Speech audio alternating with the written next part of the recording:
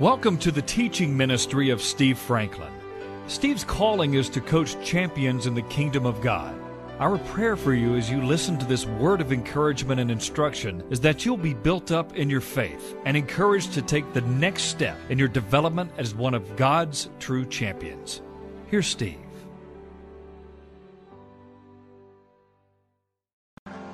Well, as I told you today, or I told you earlier in the week, we start a new series today. Would you turn with me to the book of Philippians? My plan is to go through the book of Philippians. I invite you to follow along in the same text that I use, which is the New King James Version. I also encourage you, are you listening? If you haven't already, you may want to put on your iPhone, your iPad, an app called Bible Gateway. Bible Gateway. It is the best tool that I know. It will give you any translation of the Bible that you want. It will give you the original meaning of the original language if you want to go that far in your study, Hebrew for the Old Testament, Greek for the New. It will give you all kinds of study material. It will take you to thematic studies. Any kind of information you want about Bible study you can find in that one app, Bible Gateway. I highly recommend it to you. So whether or not you're following along today on an iPhone, an iPad, or like your old pastor with the book, Philippians chapter 1. Would you say this out loud with me? The Bible is the Word of God. It is full of life and full of power. I submit myself to be taught by the Holy Spirit. Mighty God, use this teacher to show me what I need to know. Speak to him and through him. But I give you all the praise for what you teach me by your Spirit. In Jesus' name, amen. The book of Philippians. Philippi was a city in a region or a colony called Macedonia, which is modern-day Greece. And along about 49 to 51 A.D., the Apostle Paul, with a gentleman named Silas and a physician named Luke, who also wrote the Gospel of Luke and the book of Acts, were traveling, spreading the gospel in new areas. 10 years later, Paul had been imprisoned for the first time. Now, he would eventually be imprisoned again, and around 68 A.D. was executed by the Roman Emperor Nero. But at this particular time, there was not that much animosity in the Roman colonies towards the gospel. The animosity was born from those who were in traditional Judaism, who believed that Jesus Christ was not the Messiah and that their order was being threatened by the presentation of a Messiah named Jesus. So in around 59 to 61 A.D., 10 years after he had visited the city of Philippi and established the church, Paul, in his first Roman imprisonment, writes back to the church of Philippi, and he identifies himself, Paul and Timothy. You know what you could read that as? Father and son. Bondservants of Jesus Christ. Understand that a bondservant was different than a slave.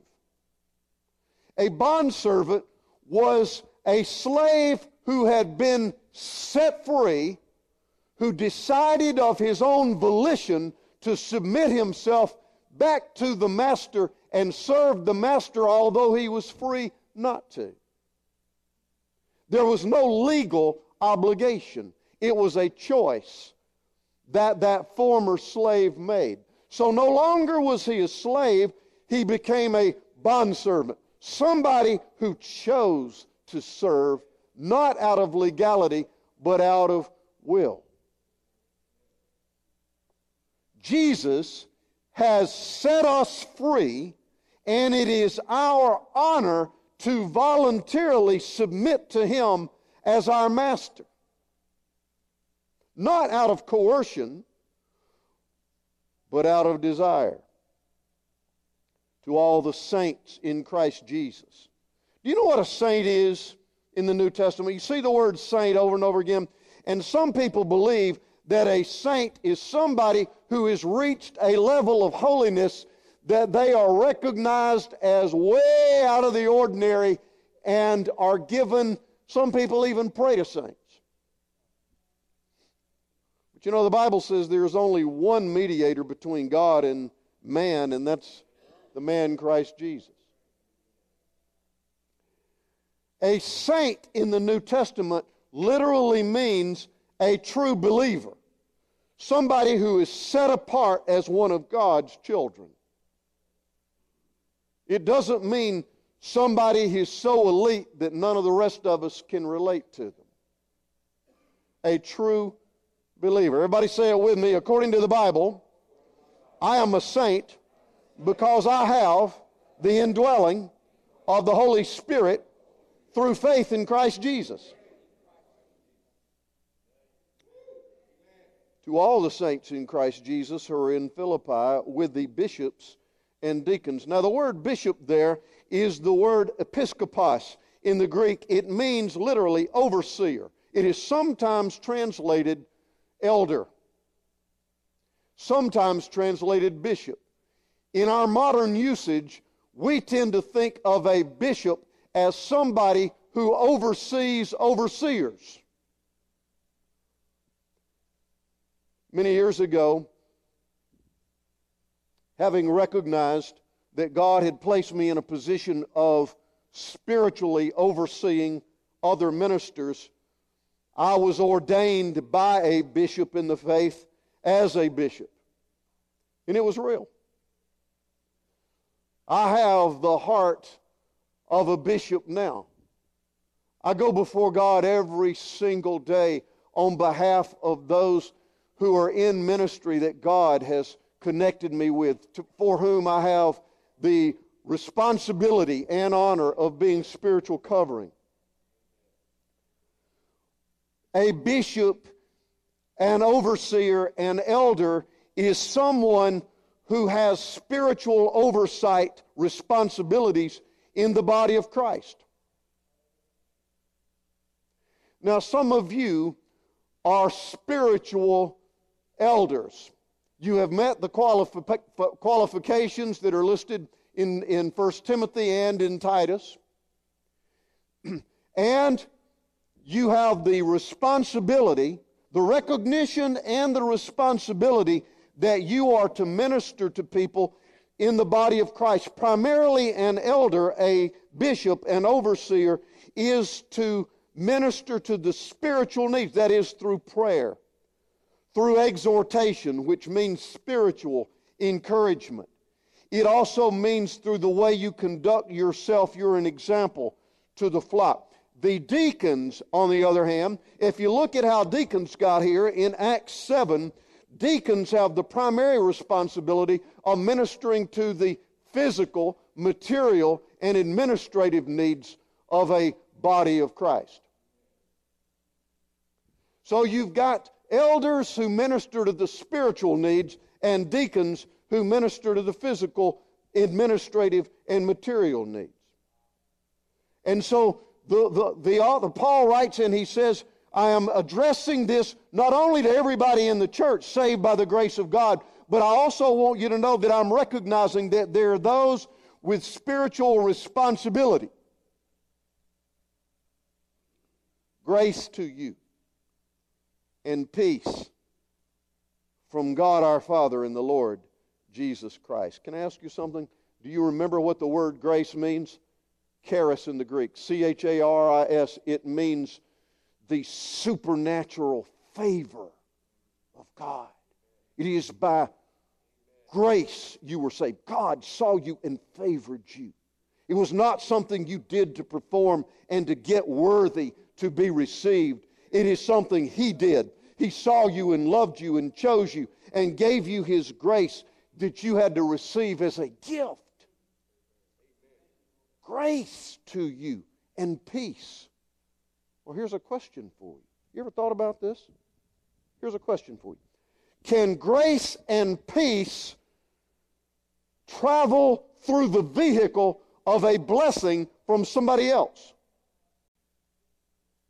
Well, if it can't, why would Paul have said it? The biblical truth is that the favor of God and the peace of God can actually be transferred through a human being. Here's a question for you. Are you speaking grace and peace to those that God has put in your midst? Are you speaking the favor and the ability of God, His grace, and the peace of God over your workplace? Do you speak grace and peace over that business that God has given you, over that classroom that God has granted you, over those children and families, over that practice? Has God given, do you speak grace and peace over those He's given you to minister to? Grace and peace can be transferred from one vehicle to another. There is a receiver and there is a transferee.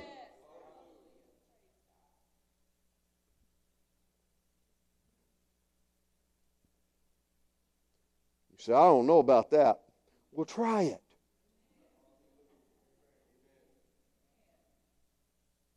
Grace and peace. Okay, now, turn back to the left with me to Acts chapter 16, because now that he's addressed the church, we're going to have to find out what happened in the church. How did this happen? He's addressing the Philippian Christians. How did this church come to be?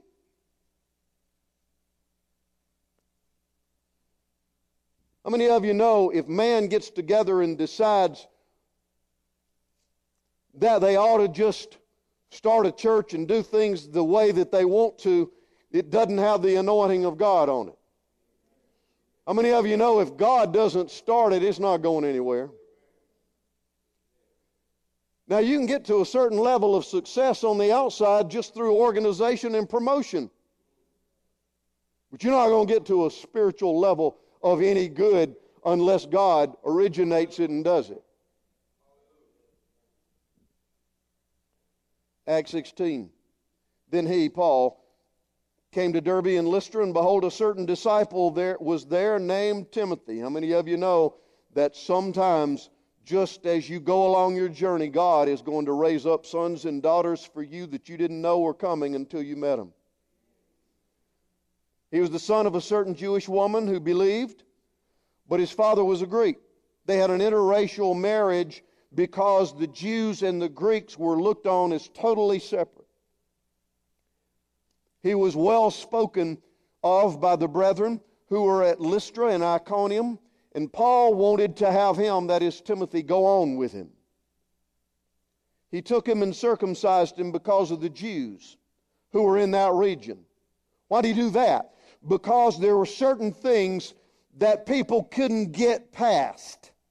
And Paul didn't want anything to keep somebody from hearing what he was trying to say, which is the gospel of the Lord Jesus Christ. Now I want to tell you something sort of frivolous and silly here. Do you know, and don't use your imagination on this one, but you know, Jeff, if I were to stand up here next Sunday, and if I were to wear a tank top and Speedos and some flip-flops, I could preach the same message, but you couldn't get past what you were seeing to get to what I was saying. You don't have to say too many amens. I see you know what you're saying.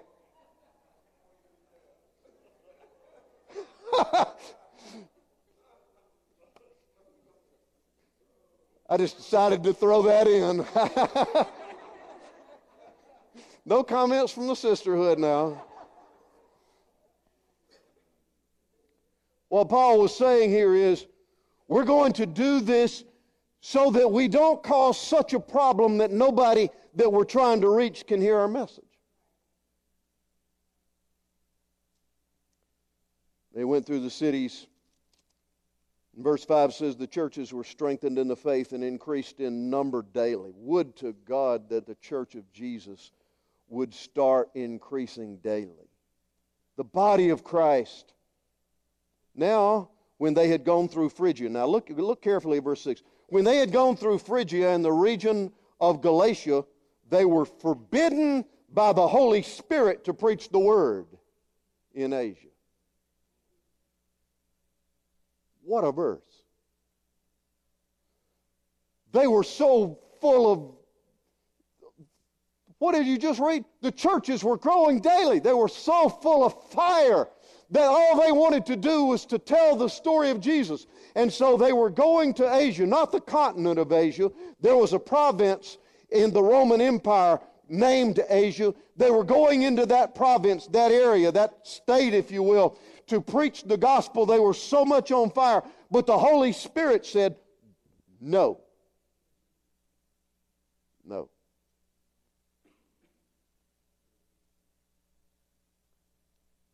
Well, they recovered from that, verse 7, and after they had come to another, they said, well, the Holy Spirit says no, we'll go somewhere else. So they had come to Misium, verse 7, and they tried to go into Bithynia, but the Spirit would not permit them.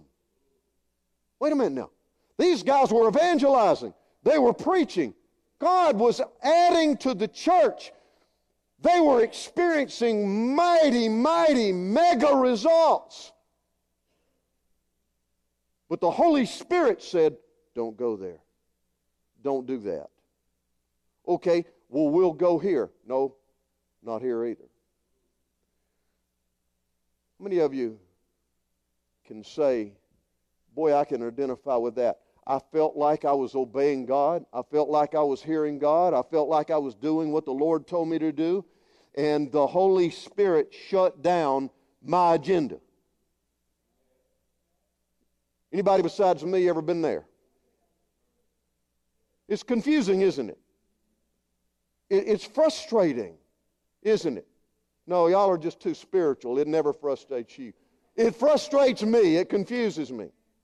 There you have it.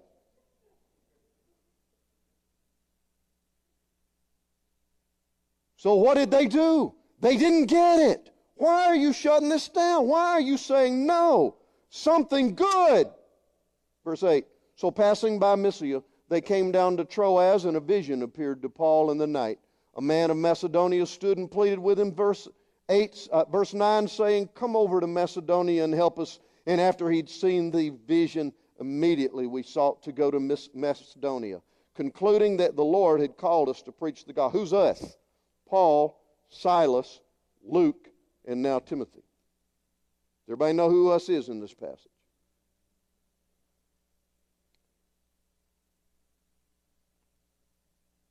Wow. Sometimes God will put up a roadblock. And if you decide that you're going to go through the roadblock anyway, you will not find the results that you are hoping to experience. They just won't be there. You ever tried that in your business?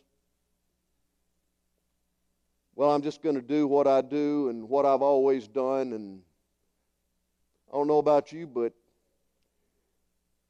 sometimes when we have a certain level of success combined with a certain level of comfort, we just say, I know how to do this. I'll just do what I've always done. How many of you know sometimes the Holy Spirit is trying to say, you're not going to do what you've always done. I've got another assignment for you. And it will cause you confusion sometimes and frustration. But notice what Paul and his companions did. They just took the next right step. They just kept moving. How many of you know that God doesn't steer a stationary bike? Sailing from Troas, verse 11, they ran a straight course, and the next day to Neapolis, and from there to Philippi, which is the foremost city of that part of Macedonia, a colony. And we were staying in that city for some days, a prolonged stay. Now notice on the Sabbath day, verse 13, we went out to the city, to the riverside where prayer was customarily made. How many of you know that if you're walking by the Spirit of God, prayer is a magnet to you?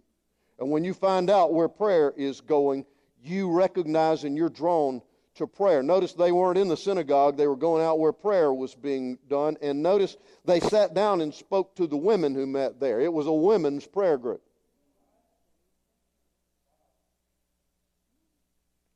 Now a certain woman named Lydia heard us. She was a seller of purple from the city of Thyatira who worshiped God.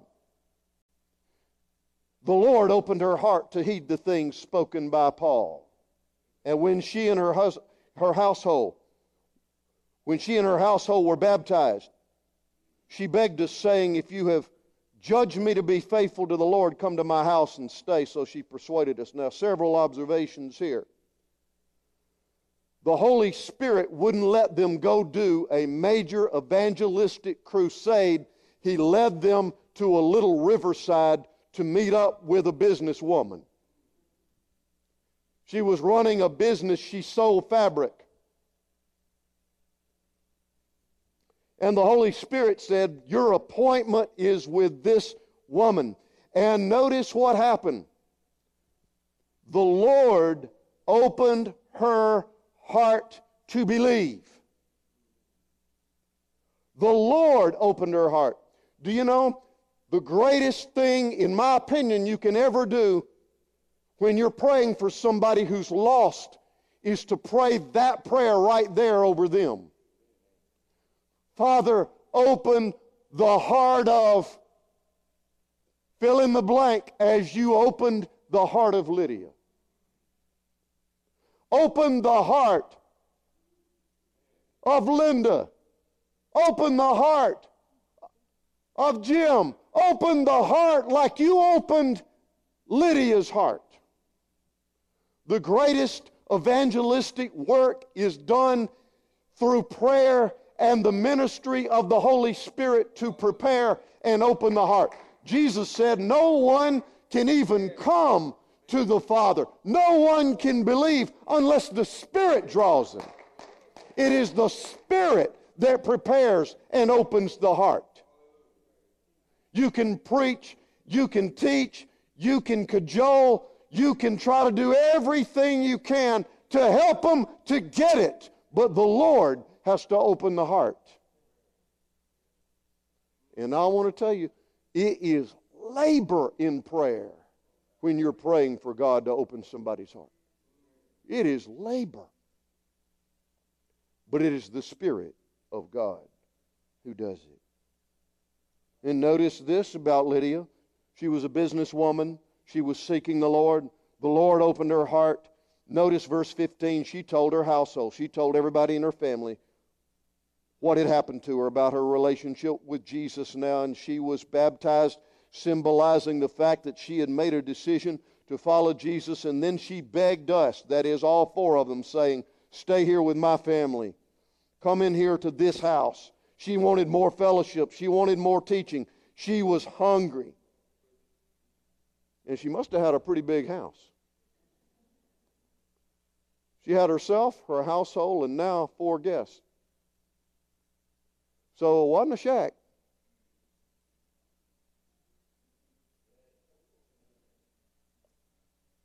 I don't know what that has to do with anything, but there's a bunch of people in there. Now notice, Paul, Silas, Luke, and Timothy are beginning to understand that when the Lord closed the door, He was giving them another assignment.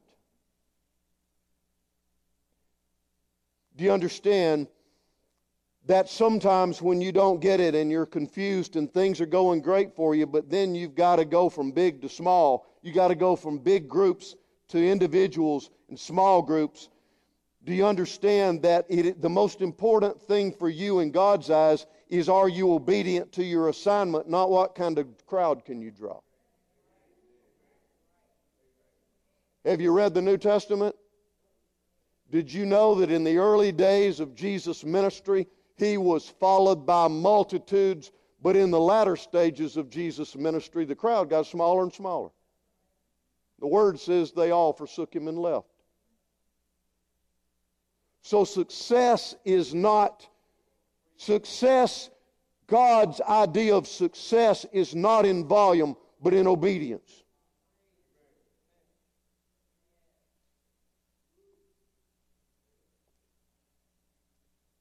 Well, notice what happened next. As that happened, as we went to prayer, boy, they invested in prayer, didn't they? A certain slave girl possessed with a spirit of divination, that is, the ability to see certain things that hadn't happened yet, met us, who brought her masters much profit by fortune telling. Slavery existed in that culture, and there was a young girl who was owned by these cruel masters, empowered by their own greed. And notice that she had a spirit of divination. Notice that she was a fortune teller, like that people would come and pay money, which her masters got, for her to be able to tell them certain things they wanted to hear. You say, Pastor, how'd you get that power? It was demonic. Now listen, are you listening now? Demons and even the devil himself are not omniscient. They don't know everything. They are limited. They're just angels. But understand that they live and operate in such a realm to where they oversee. They have a lot of information. They have a lot of information. And all of us, having such an innate desire to know the future, can be deceived easily by those who seem to have information and will seem to tell you what you want to hear. She was empowered by a spirit being. Let's go on and we'll get more clues. She did this, verse 17. The girl followed Paul and us, and she cried out, saying, "These men are servants of the Most High God, who proclaim to us the way of salvation." Pastor, that sounds like she's telling them the truth. How many of you know that God doesn't need the devil to do His advertising? Happened to Jesus, remember? Remember the demoniac who kept saying, "This is the Son of God, this is the Son of God." And Jesus said, "You keep your mouth shut and come out of it."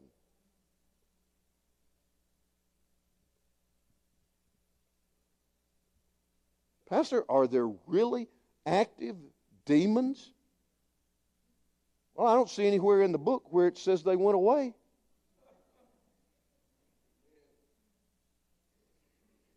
In fact, Jesus said right before He left, "These signs shall follow those who believe in me. They shall cast out demons."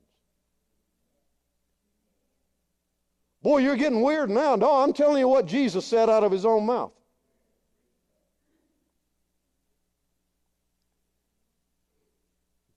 This she did for many days.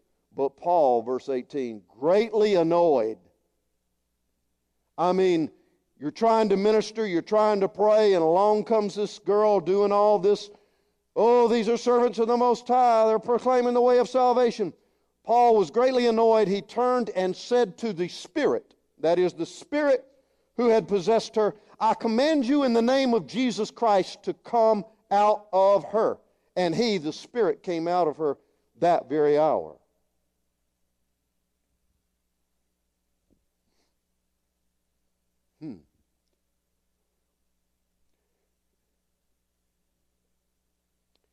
Can a demonic spirit actually live on the inside of a human being? You can't believe the New Testament if you don't believe that.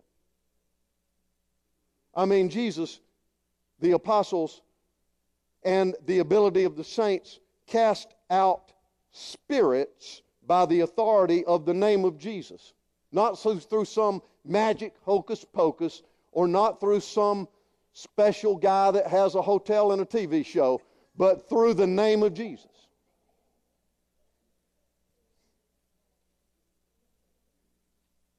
Some of you understand what I'm saying.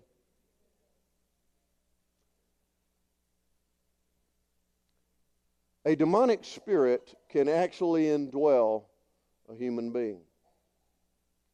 But now understand that sometimes a person is totally controlled, possessed. There is an indwelling spirit that is inside a person's spiritual being. That usually comes through invitation. It can also come through neglect. And put it to you like this. I probably wouldn't willfully invite somebody to come in and rob my house while I'm trying to minister to you today. But if I leave all my doors and windows open, I can, through neglect, give them an opportunity to do what is not my intent. Yes or no? So if I play around with drugs, and if I play around with pornography, and if I play around with all kind of things, I can open the door and invite demonic spirits to come in and actually take possession of spiritual ground on the inside of me. Even if I don't personally issue the invitation, through neglect I have opened the doors. Does everybody understand that? It is also true that there is a level that most of us as believers experience that is not demonic possession. It is demonic oppression. For whatever reason, we are just plagued with fearful thoughts. For whatever reason, we just feel anxious all the time. For whatever reason, we just are struggling with wanting to do harm to that one who did harm to us. We want them to pay. All kinds of things that just keep us from walking under the control and direction and power of the Holy Spirit. It's oppressing. And it leads to all kinds of mental and emotional issues. What do you mean by that? Sometimes demonic spirits that have been allowed ground, that through our will, through our negligence, through our thoughts, through what we say or do, although we have not been possessed by a demon, we can be oppressed by demons in the area of our mind and our emotions. So that we just can't seem to get peace.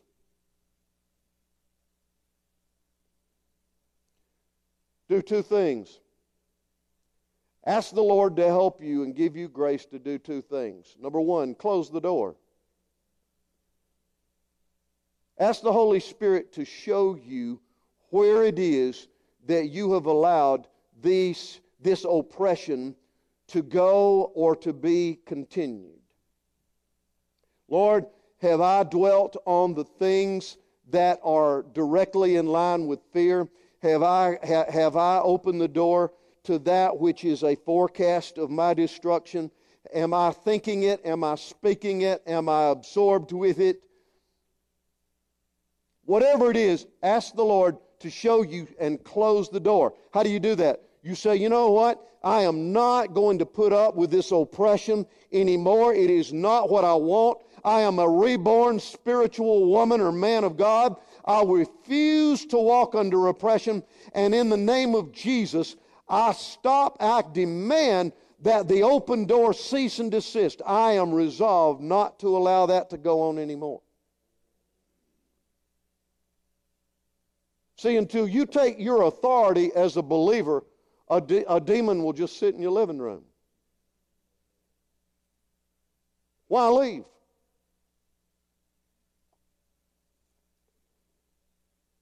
Close the door. Second, issue the command. I want to tell y'all something, some of you are not going to like this. You don't have to go to all these conferences on spiritual warfare. You don't have to order all these books and tapes. Just look in the book, honey.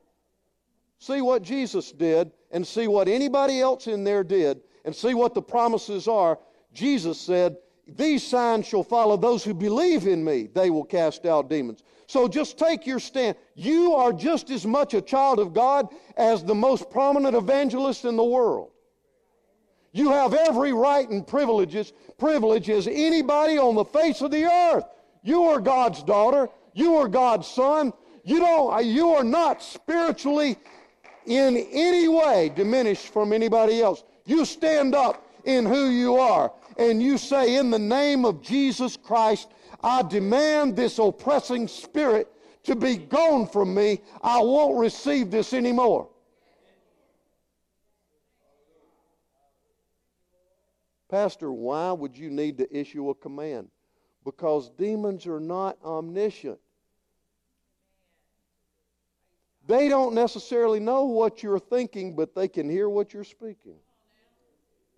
Every single time we see in the New Testament a deliverance, a command was issued in the name, that is, under the authority of Jesus Christ.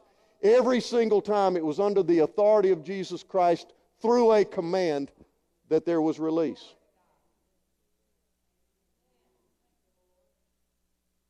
Pastor, you're getting on out there. No, I've been out there. That is what the Word says.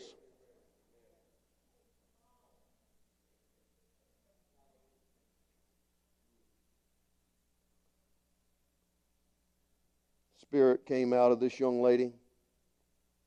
Everybody that owned her, the people who were making money off of her, were just infuriated. Verse 22 says, "The multitude rose up together against them.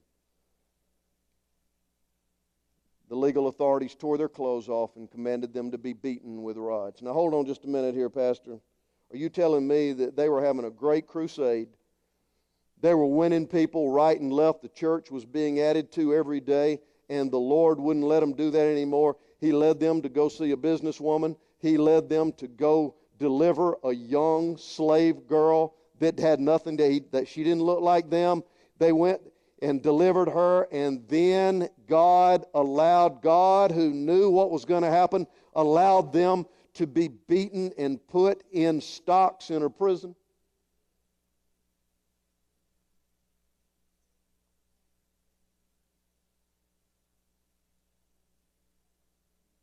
Did you know that sometimes the assignment God gives you is difficult and painful? And sometimes the assignment God gives you is not the rah-rah, everybody's coming to Jesus. It is the one-on-one, and sometimes you suffer for it. If they hadn't been obedient, they wouldn't have suffered like that.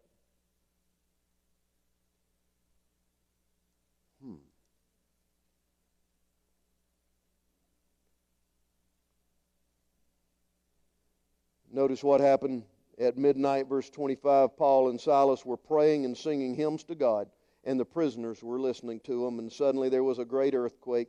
The foundations of the prison were shaken, and immediately all the doors were opened, and everyone's chains were loosed. And the keeper of the prison, awakening from sleep and seeing the prison doors open, thought everybody had left, and drew his sword and was about to kill himself, because in that culture, if a jailer allowed his crew to go free, he was killed by the Roman authorities. Paul rushed in at the last minute with a loud voice and said in verse 28, "Don't harm yourself, we're all here." He called for a light. He rushed in. He fell down trembling before Paul and Silas, and he said, "Sirs, what must I do to be saved?" They said, "Believe on the Lord Jesus Christ, and you will be saved, and your household." They spoke the word of the Lord to him and all that were in the house, and took them that night. He washed their stripes, and immediately he and all the family were baptized and added to the church. Can I tell you something? God has an agenda for your disappointment. God has an agenda for your frustration. God has an agenda for your suffering. There is a higher calling when there is what looks like a lower opportunity. There is a higher calling. He is at work to do something that is way beyond anything you could ever dream or imagine. Do you know that the Philippian church grew from Lydia and her household? And now a little slave girl to a jailer in his household. And out of that little nucleus, there grew and developed a church in Philippi that shook the Roman Empire. Paul even said, I don't have anybody in my whole ministry of like mind and of like heart as you are. So whatever you're going through, I want you to know that it may look like God has closed the door, but there are divine roadblocks sometimes because of timing. Did you know that Paul eventually came back to where he wasn't allowed at first? Did you know that he eventually came back to where the Spirit told him he couldn't go? Are y'all listening to me? Some of you have been shut down by the Spirit of God in your business or whatever it is. The Holy Spirit has not permitted you to do certain things that you thought were the very next thing to do. You hadn't read the end of the book yet. God will probably bring you back to that place that you can't go right now. It's all about timing sometimes. Sometimes God has a different assignment that'll change lives and do mighty things that you don't know about. And sometimes you need to understand that what you are going down this road for, when the Spirit doesn't permit you to do certain things, sometimes the Lord has people to bring into your life that He wants to use you to mentor and father and mother and bless and walk with.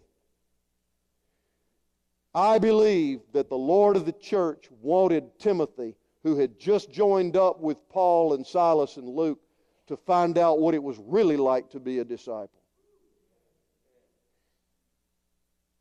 You can have the biggest crowds you can ever want. You can promote and you can entertain and you can have all kind of people want to show up. But when they really start finding out what it's really like to be a disciple, don't be surprised if your crowd narrows.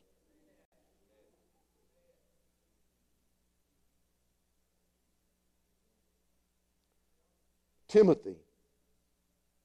What was Timothy learning, Pastor? He was learning, I believe, that Timothy and Luke, after Paul and Silas were put in jail and had the prayer meeting. By the way, this really gets to me. When I'm really going through suffering, is the first thing I do get in praise and prayer. I got to confess to you, that's not often the first thing I choose to do. Praise and prayer. How many of you know that sometimes when you're suffering, it's through your praise and through your prayer that God does the mighty and the miraculous? That's the door that opens the opportunity for miracles. Praise and prayer.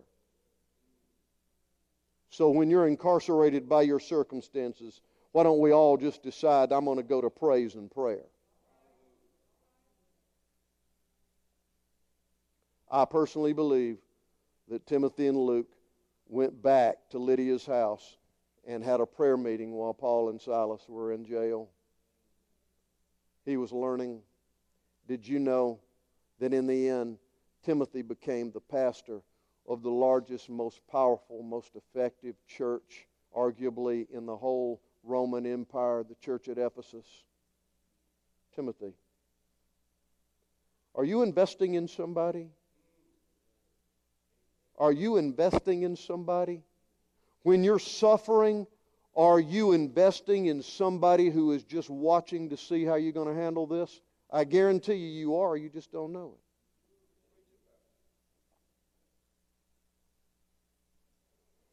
Well, I got to stop. I got to tell you, I could just go on and on and on. Can I tell y'all something? Everybody stand.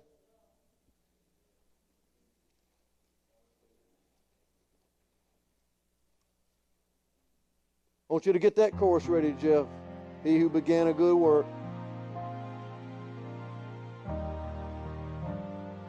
Ladies and gentlemen, the Word of God is the anchor. It's what we stand on here.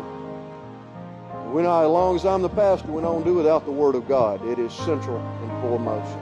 Amen? Let's ask God to open our hearts to give us greater understanding of that Word. Let's all sing this song together. He who began a good work will be faithful to complete it. Don't say you, say me. He who began a good work in me, he who began a good work in me will be faithful to complete it. He'll be faithful to complete it. He who started the work will be faithful to complete it in me. One more time. He who began a good work in me. Oh, I thank you, Lord. He who began a good work in me, he'll be faithful to complete it. Oh yeah, he'll be faithful to complete it. He who started the work will be faithful to complete it in me.